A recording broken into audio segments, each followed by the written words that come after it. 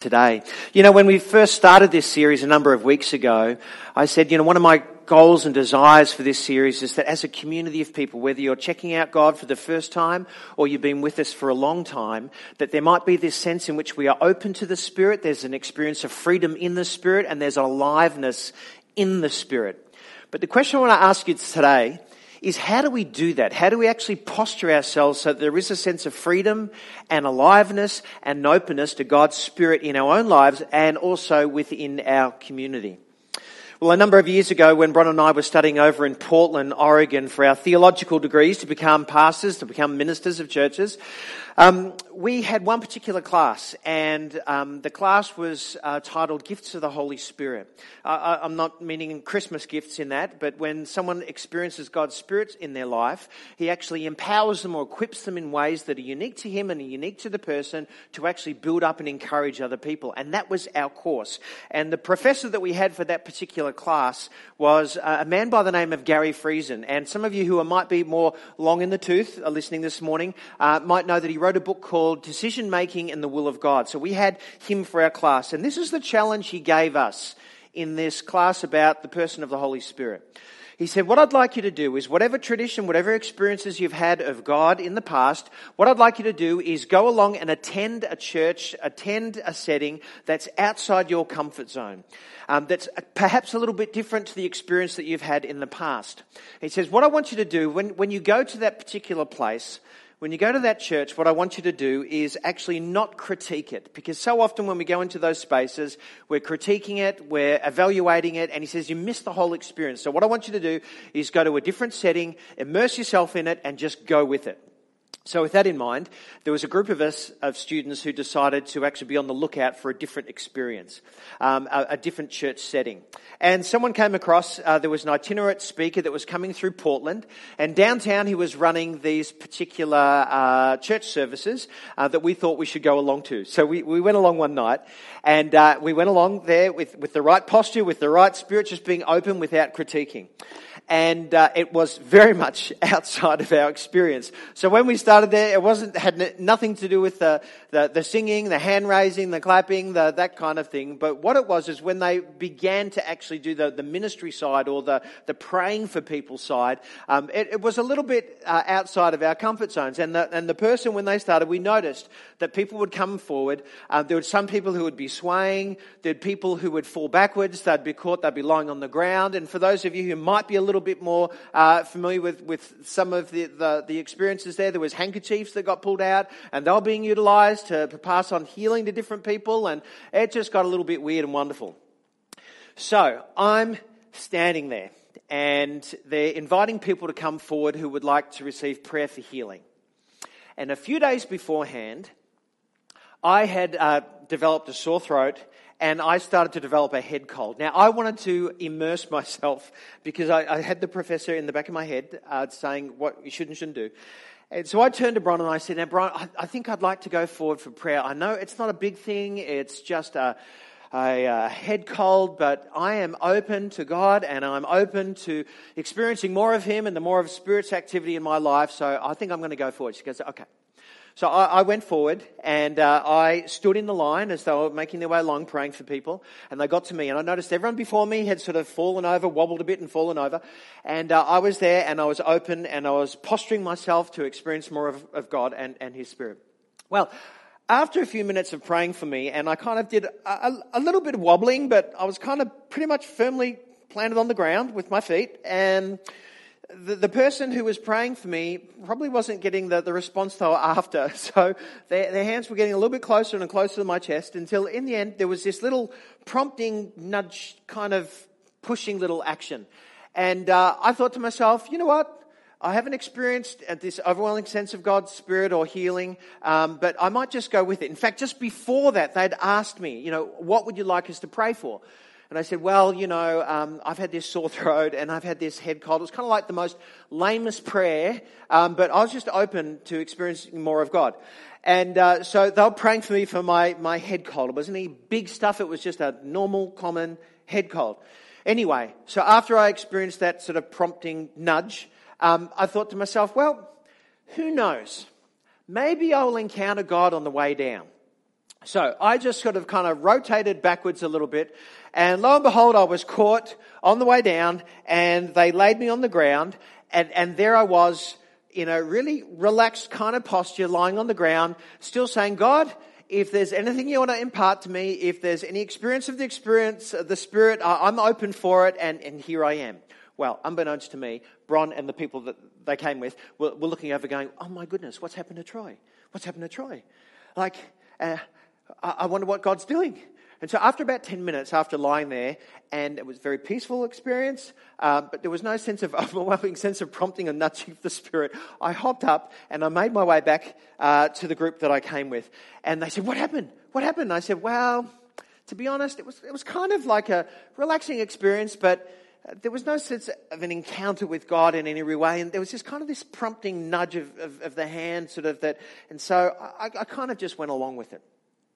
Now, some of you here who are listening to this right now will be thinking that, Troy, if you've experienced things in the past where things have seemingly been a little bit manipulated or manufactured, why on earth are you positioning us as a community to want to be open to the Spirit, to be alive in the Spirit, to be free in the Spirit?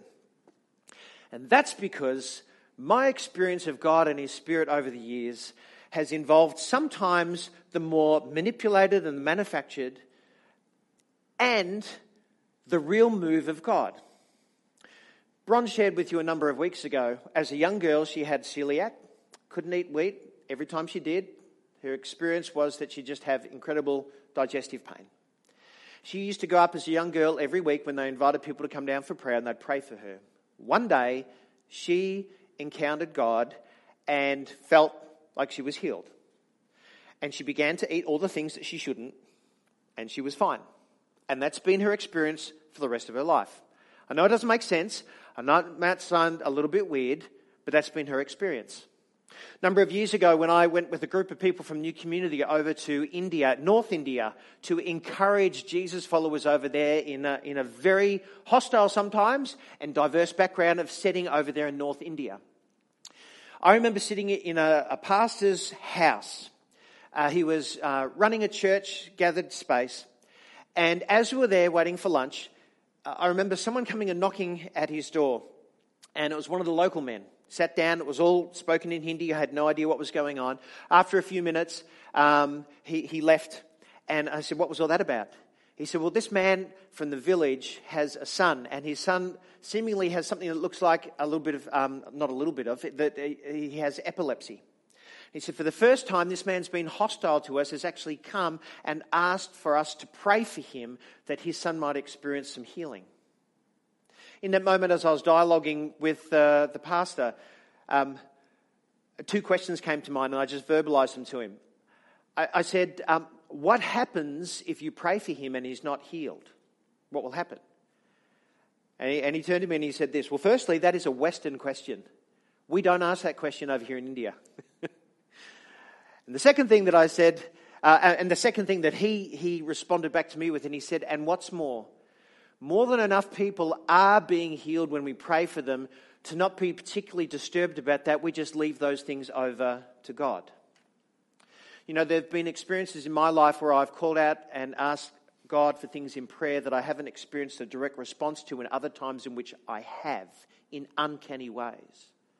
And so that leads me to the conviction that what I want us to do in this posturing of ourselves to be spirited, to be open to the Spirit, free in the Spirit, to be alive in the Spirit, is to both carry this sense of willingness and openness and desire, also with some wisdom. And to do that requires us to sit often in a place of ambiguity.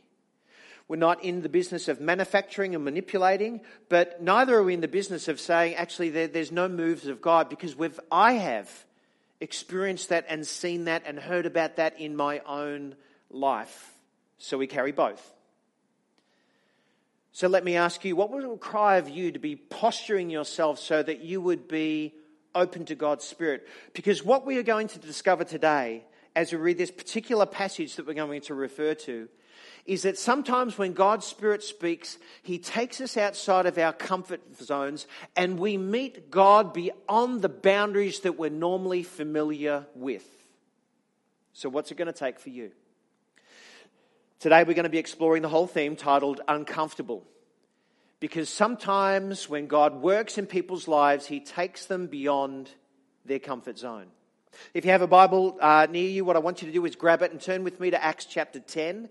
Because as you're doing that, we are going to hear a story today about two people who hadn't met, that couldn't be polar opposites apart as far as their experiences in life, their ethnic backgrounds, their total worldview.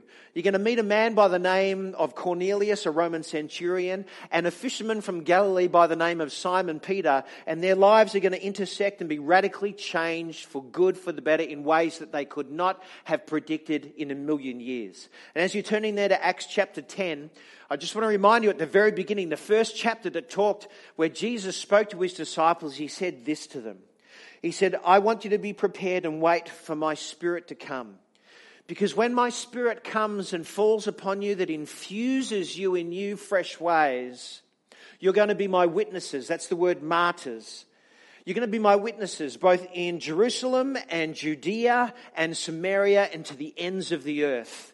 And that's what we're going to read about today, when the ripple effect of God's Spirit filling human bodies, hearts and minds, inspiriting them in fresh ways to encounter God and to become alive and to be filled up with the goodness and the love and the mercy and the grace and the justice of God. The ripple effect of that is actually spreading throughout, and this is the first time that it's going to break ethnic backgrounds and borders and boundaries and go actually, if you like, beyond their experience, beyond Jerusalem and Judea and Samaria, now into the hostile, pagan, Gentile, non-Jewish world that they're going to experience today.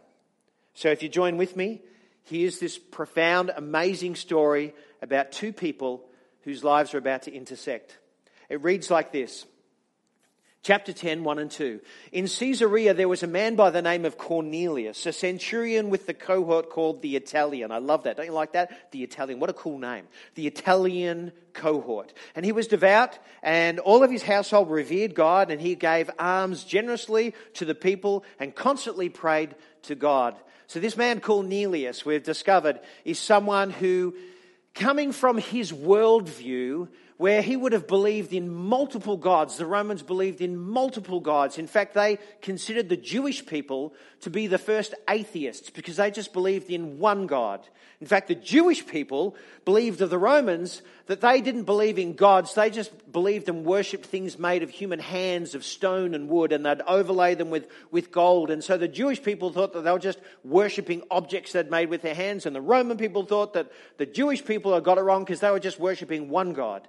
And we discovered this man by the name of Cornelius. He's got a high standing in the cohort that he's part of, and he's a centurion and with the Italian cohort, and he's someone who's very much seeking the Jewish God. He's devout. He says he's generous with his money. He gives alms, not these alms, but the monetary ones. He's generous with his money, and he seeks God in prayer.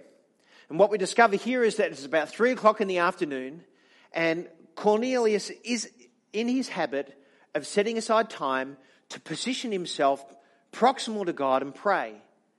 And during that time when he starts to pray, he has this encounter, this revelation of God speaking to him.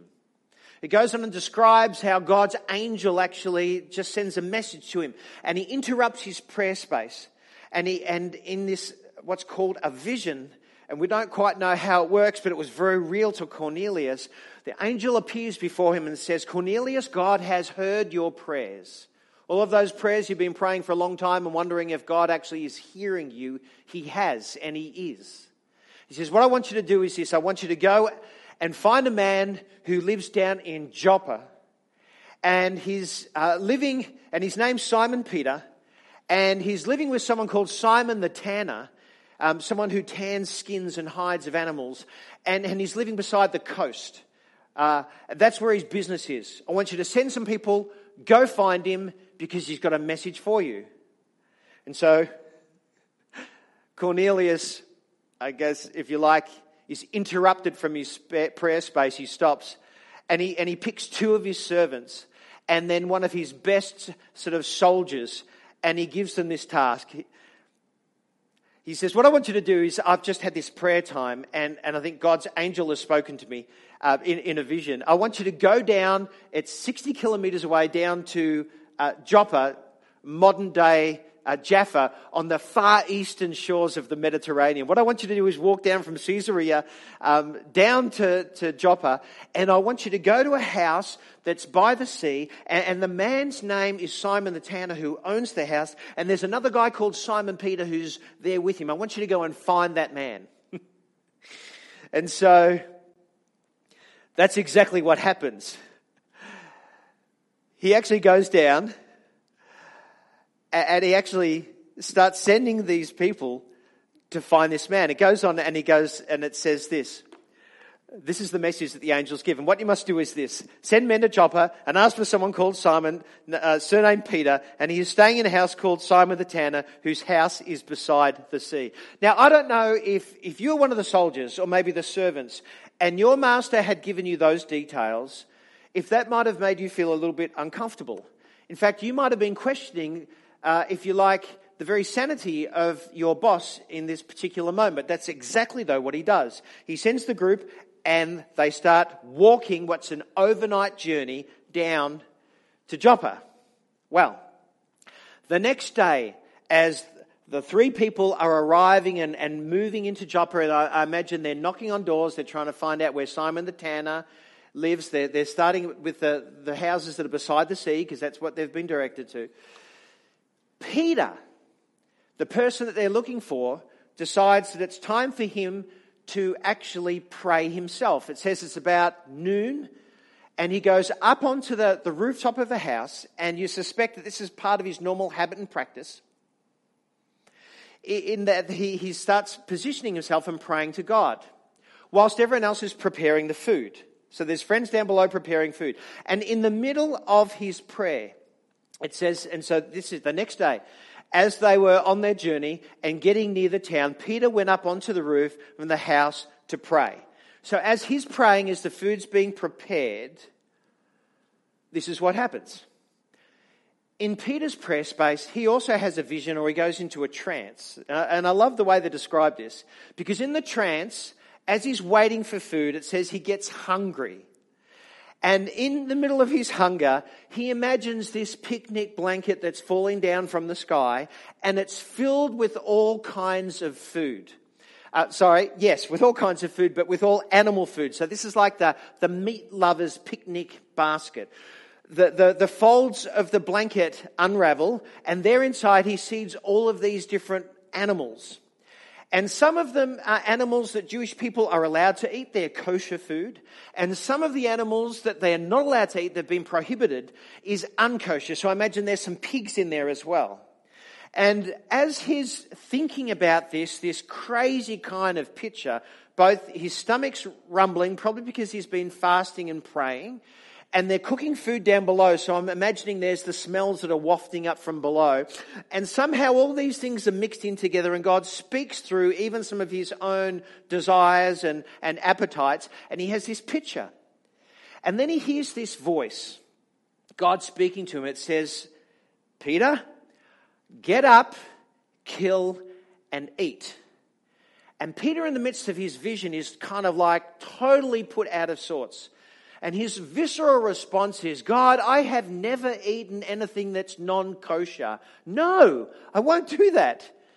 But the vision of the picnic blanket and the meat lovers package descends twice more. So that's sort of 3 times. So it's kind of rock and solid rock. God speaking to him, that's kind of the measure that this is actually real. And so it says Peter's kind of perplexed by this. And just as Peter's kind of thinking about what does this dream, what does this apparition, what does this vision mean, there's a knock at the door. Because the 3 other people have arrived.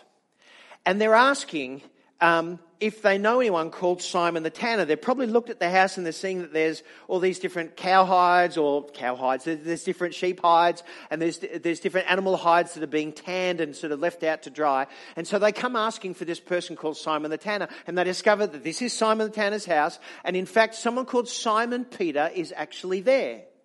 Now, just at this moment, Peter's also, and it says, spoken to by the Spirit. So I'm going to jump too far ahead because I'm getting excited here. Verse 13 and 14, it says, "Get up, Peter," said the voice, "kill and eat." "Certainly not, Master," said Peter. "I've never eaten anything that is common or unclean or non-kosher like this before." And then just at that moment when there's the knock at the door, this is what the Spirit says to Peter. And it says, the Spirit says, not God says, but the Spirit says, "Look," said the Spirit, "there are 3 men searching for you right now. It's all right. Get up, go down and go with them. Don't be prejudiced, for I have sent them." And so that's exactly what Peter does. He says, because they come from such diverse backgrounds, the normal response would have been, "You're actually from Roman households and we don't mix." And so Peter goes down, and he opens the door, and lo and behold, there's these people, and they say to him, "This is going to sound really bizarre and strange. I know it's kind of a little bit weird, but we're looking for someone called Simon Peter. Is that you?" He goes, "Yeah, it's me. And are you staying with someone's house called Simon the Tanner?" And like, "Yeah, that's the place who I'm staying at." He said, "Well, our master Cornelius, he lives up in Caesarea, 60 k's away, and he sent us to find you because he was having a prayer time, and God interrupted that, and he spoke about someone like you." And you could imagine Peter at that moment just getting kind of excited and kind of weirded out, because he's like, "You know what? I was just up on the roof myself having a prayer space, and I kind of feel like God spoke to me and said that there were some people coming and that I should actually welcome you into my home. And so that's what I'm going to do." And so that's exactly what Peter does. He welcomes them into his home. They spend the night, and then the next day they set off on what's another overnight journey heading back to Caesarea. Now, I wonder if that was you and God prompted or nudged or spoke to you in maybe those overt tones or maybe in more subtle tones, what would have you done? I kind of picture myself walking back with Peter, and you've got these other people, and Peter brings some of his friends now too, because they want to kind of see what's going on. And they start their journey, and like after the first 10 kilometers, like what do you talk about? Like you might talk to them about, like you guys are Romans, like, which Caesar did you think was better? Was it Augustus or was it Tiberius? Because, you guys haven't always been too kind to us, and we're just wondering, this is kind of a little bit strange for us. I mean, what do you talk about beyond the 10K mark? And then you stay with those people, sort of lodging in some place overnight, and then the very next day it says they arrive in Caesarea, where Cornelius lives.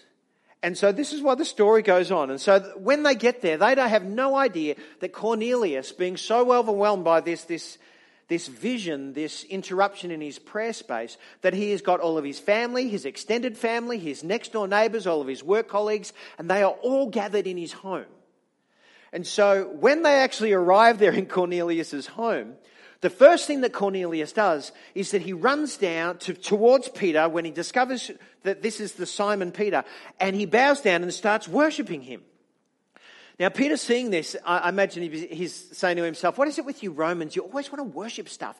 And he pulls them up and he goes, "Look, I'm just a human being. I know Bruce McAvaney says that anyone who is running 100 metres or 200 metres in the Olympics are gods and goddesses, but we don't do that kind of thing. We actually worship the one true living God. And so get up, I'm just a mortal." And so it says, and then Peter turns to him and says, "Could you explain to me what sentence And so Cornelius in sentence 33, this is what he says. Cornelius explains to him the nature of the prayer vision that he's had. And he says this to him: "So I sent for you at once, and you have been kind enough to come. So now here we are, all here in God's presence, to listen to everything which the Lord has told you to say." And I imagine if Peter was there, he might have thought, "Well, I thought you were going to give me something." But then Peter realizes that God's at work in this space. And so the very next line, I love this because it kind of just reflects sometimes the posturing and what might seem to be a strange sort of message that you're about to bring. And it's in sentence 34. It says that Peter, in my version, says, took a deep breath and began. He took a deep breath and he began. And he began to tell them what for them might be a really strange, weird story about this man called Jesus of Nazareth.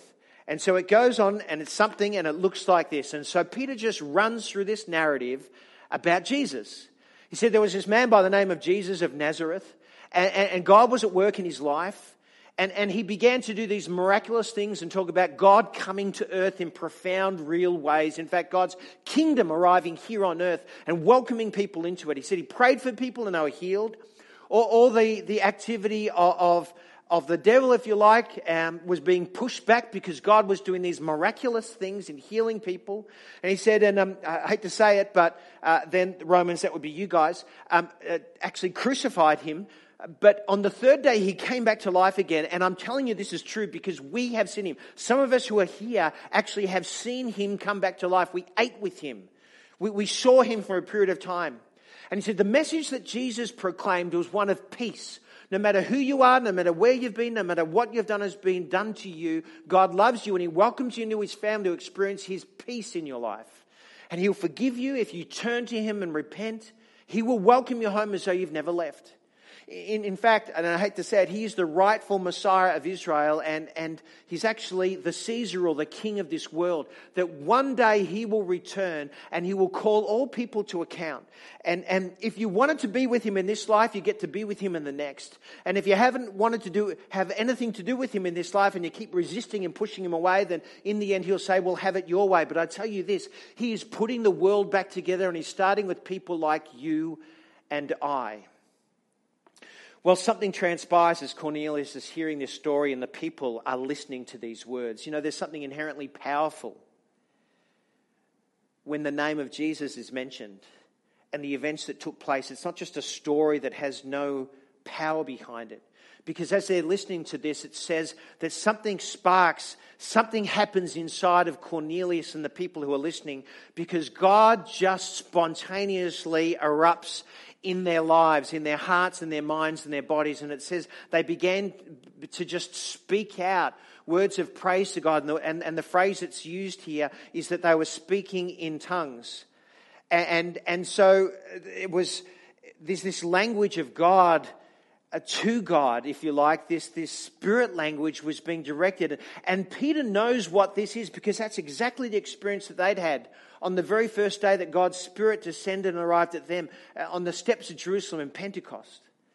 And he says in that moment they know that something's going on because there's just this eruption of praise to God. And why wouldn't that be so? Because these people, these Romans, had been worshipping all the other gods and goddesses in the world. And when someone comes to know Jesus, sometimes the most obvious thing is that their praise and their worship would be directed back to the one true living God. And so that's exactly what happens. God's Spirit has fallen upon them and they just begun spontaneously worshipping the one true living God because life gives birth to life, and that's exactly what's going on for them. Well, Peter and his friends are shocked by this because they weren't anticipating it.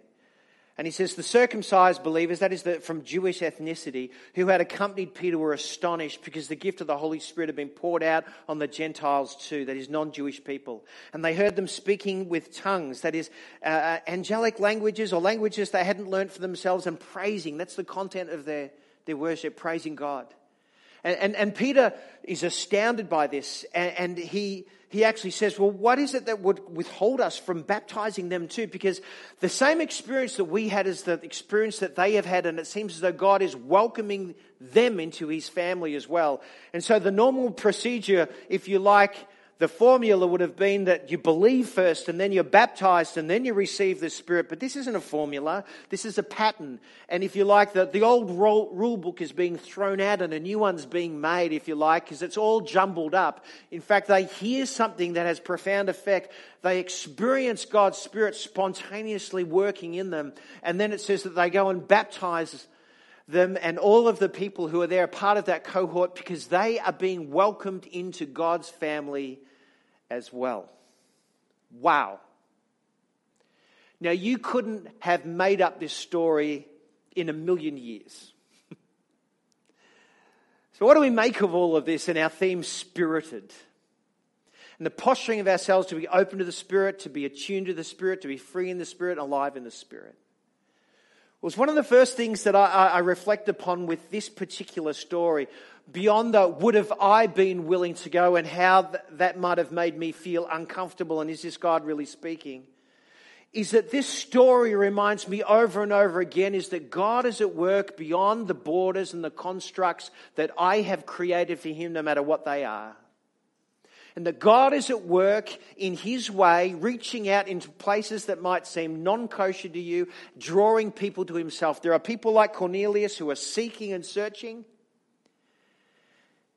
And for Peter himself to be posturing himself to hearing from the Spirit so that he actually might respond, and then God joins the dots. God is at work. The second thing I discover is that from this is I'm reminded that the Spirit is speaking all the time. One of the uncanny things about this is that God speaks to both of these men during a time of closely seeking Him in prayer. I mean, we call it quiet times in our kind of church settings.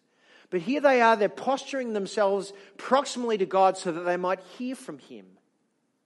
I wonder how many times we might miss things that God is wanting to speak to us about if we would just slow down and posture ourselves routinely and regularly and saying, God, here I am, would you speak to me? The Spirit is speaking all the time. And lastly,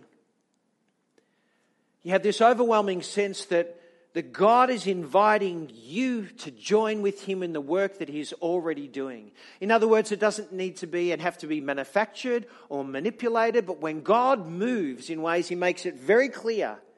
And sometimes not so clear, because it can kind of be confusing at times. The picnic blanket filled with the meat lovers package. What was that? But some way in our experience, in our walk, in our posturing with God, we learn to discover ways in which He would speak.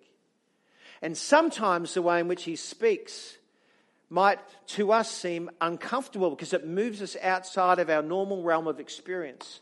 Or even inconvenient. I mean, they walked overnight with people they'd never met before. Or even weird.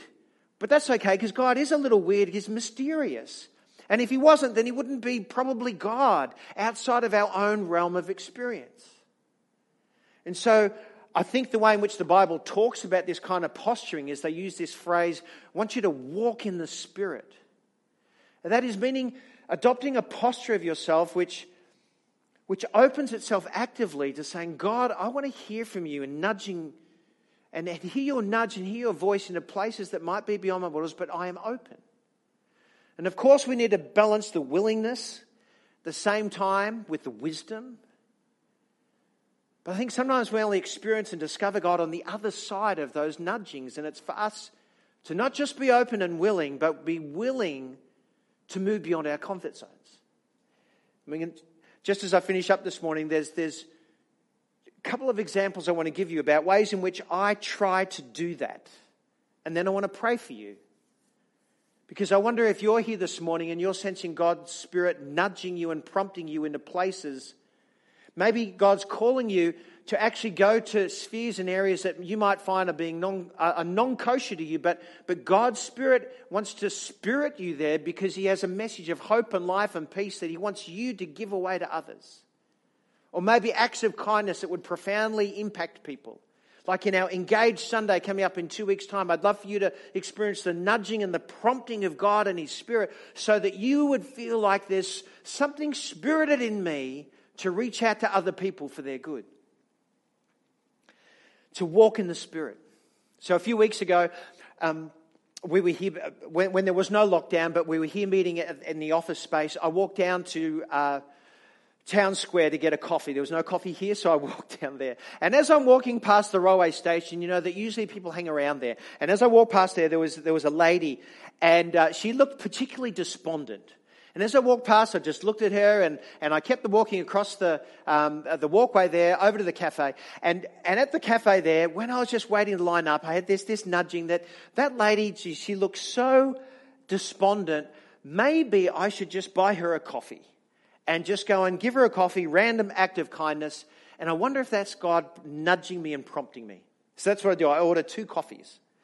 And as I'm walking back there, coffee in one hand, going, this is a little bit weird. But I just want to sort of gesture to her. She's having a lousy day, to cheer her up. And maybe this is God actually prompting me. I walk across the crossing there and notice that she's still there, but this time there's a guy with her. And she's all of a sudden looking quite happy, and she's talking away, and I realise that they're actually selling stuff. And so I'm left now sipping my own coffee, have another coffee in my hand going, oh my goodness. I think she's just quite fine. She was probably upset because she hadn't sold any stuff, and now I'm left in this awkward situation. I thought this might have been a nudge from God, but it's probably just me seeing her, and she's just in an upset situation. So what do? I walk past her, walk all the way back to the Maroondah Fed here, and I find someone who's working here, and I give them the coffee. I say, oh, thank you very much. And I said, you're welcome. So no understanding about the background static and what's going on, and me trying to posture myself to being open to God's Spirit. So that's one, if you like, it was a fail, but a learning. But then there was another time, just last week, when I was having some time off 2 weeks ago. We were walking down by the creek, Dandenong Creek, and we were catching up with some people we just needed to make contact with, but we didn't know them very well. Well, they invited us into their house. They said, no, come on, have some lunch with us. We're like, okay, sure, we'll just be open, we've got some time. And as we sat down and we began eating, they knew a little bit about our story, and they said to us, now, we've been wondering, how is it that you became a minister? And how does that work for you in your life? And in that moment there, when I read those words that Peter took a deep breath, I kind of felt like I was in exactly the same situation where I'm about to say, I'm about to talk to you about something that might seem like space aliens, and his name is Jesus. And so I found myself taking a deep breath and saying, well, let me talk to you about Jesus. Now, I couldn't have constructed that conversation, but it just arrived at my doorstep as we're kind of open to God's nudging and tuning my ear in ways that postures myself. And sometimes it's a little bit uncomfortable. Sometimes it's a little bit inconvenient. Sometimes it might feel a little bit weird. But seemingly what God does to spirit his people who posture themselves with a good news message of his love and his mercy and his grace to work in people's lives for their good. So as we close our time this morning, I wonder, what might God be speaking to you about today? Have you boxed God and said, you can't work outside these parameters because I don't want to get uncomfortable, or I've figured you out? I wonder, as you're listening to this, if you need to repent of that and posture yourself in a different way that says, God, I apologize for boxing you and saying you don't fit in any of these other constructs. I have fixed you in my frame. And he might be inviting you to say, would you open up your heart? Would you allow me to work in your life in ways that might nudge you, that you can practice and test and learn from? But I want you to hear the Spirit's voice in a different way. Because I'm at work beyond the boundaries, in non-kosher places, calling people back to myself, because I want them to be part of my family as well. Maybe you're here and you have regularly postured yourself to listen to that. What I want to pray for you about right now is that you would, if you like, have that plus more, a fresh filling of God's Spirit. That as this engage comes up, that you might be praying and you might be listening and discerning, where's the nudge, where's the prompt, where's the voice of God, that I might move into that. Would you join with me? Because for us as a community, I don't want this series to come and go. I would like us to be open to the Spirit, free in the Spirit, and I'm more alive in the Spirit. That's what I want to pray for you right now. So, Heavenly God, in this place right now, we thank you. We thank you for this story of Cornelius and Peter and their dramatic sort of intersection of experiences. And we pray that for ourselves. Father, for those who have boxed you in, we just want to turn to you right now and we want to say we are sorry for that. Would you open up our hearts and minds? That we might be comfortably uncomfortable in the way in which you want to nudge us and move us, so that we might encounter you in different ways that would see other people hear about who you are. Father, whether it be fresh experiences of you or infilling of the Holy Spirit, we ask this. That you might spirit us with new languages, that you might spirit us with new insights, that you might spirit us with new ears so that we might hear. And God, I ask and pray that we might meet you on the other side, beyond the borders, as we remember the great news of your Son and the message of peace that he brings. I ask this today in Jesus' name. Amen. I wonder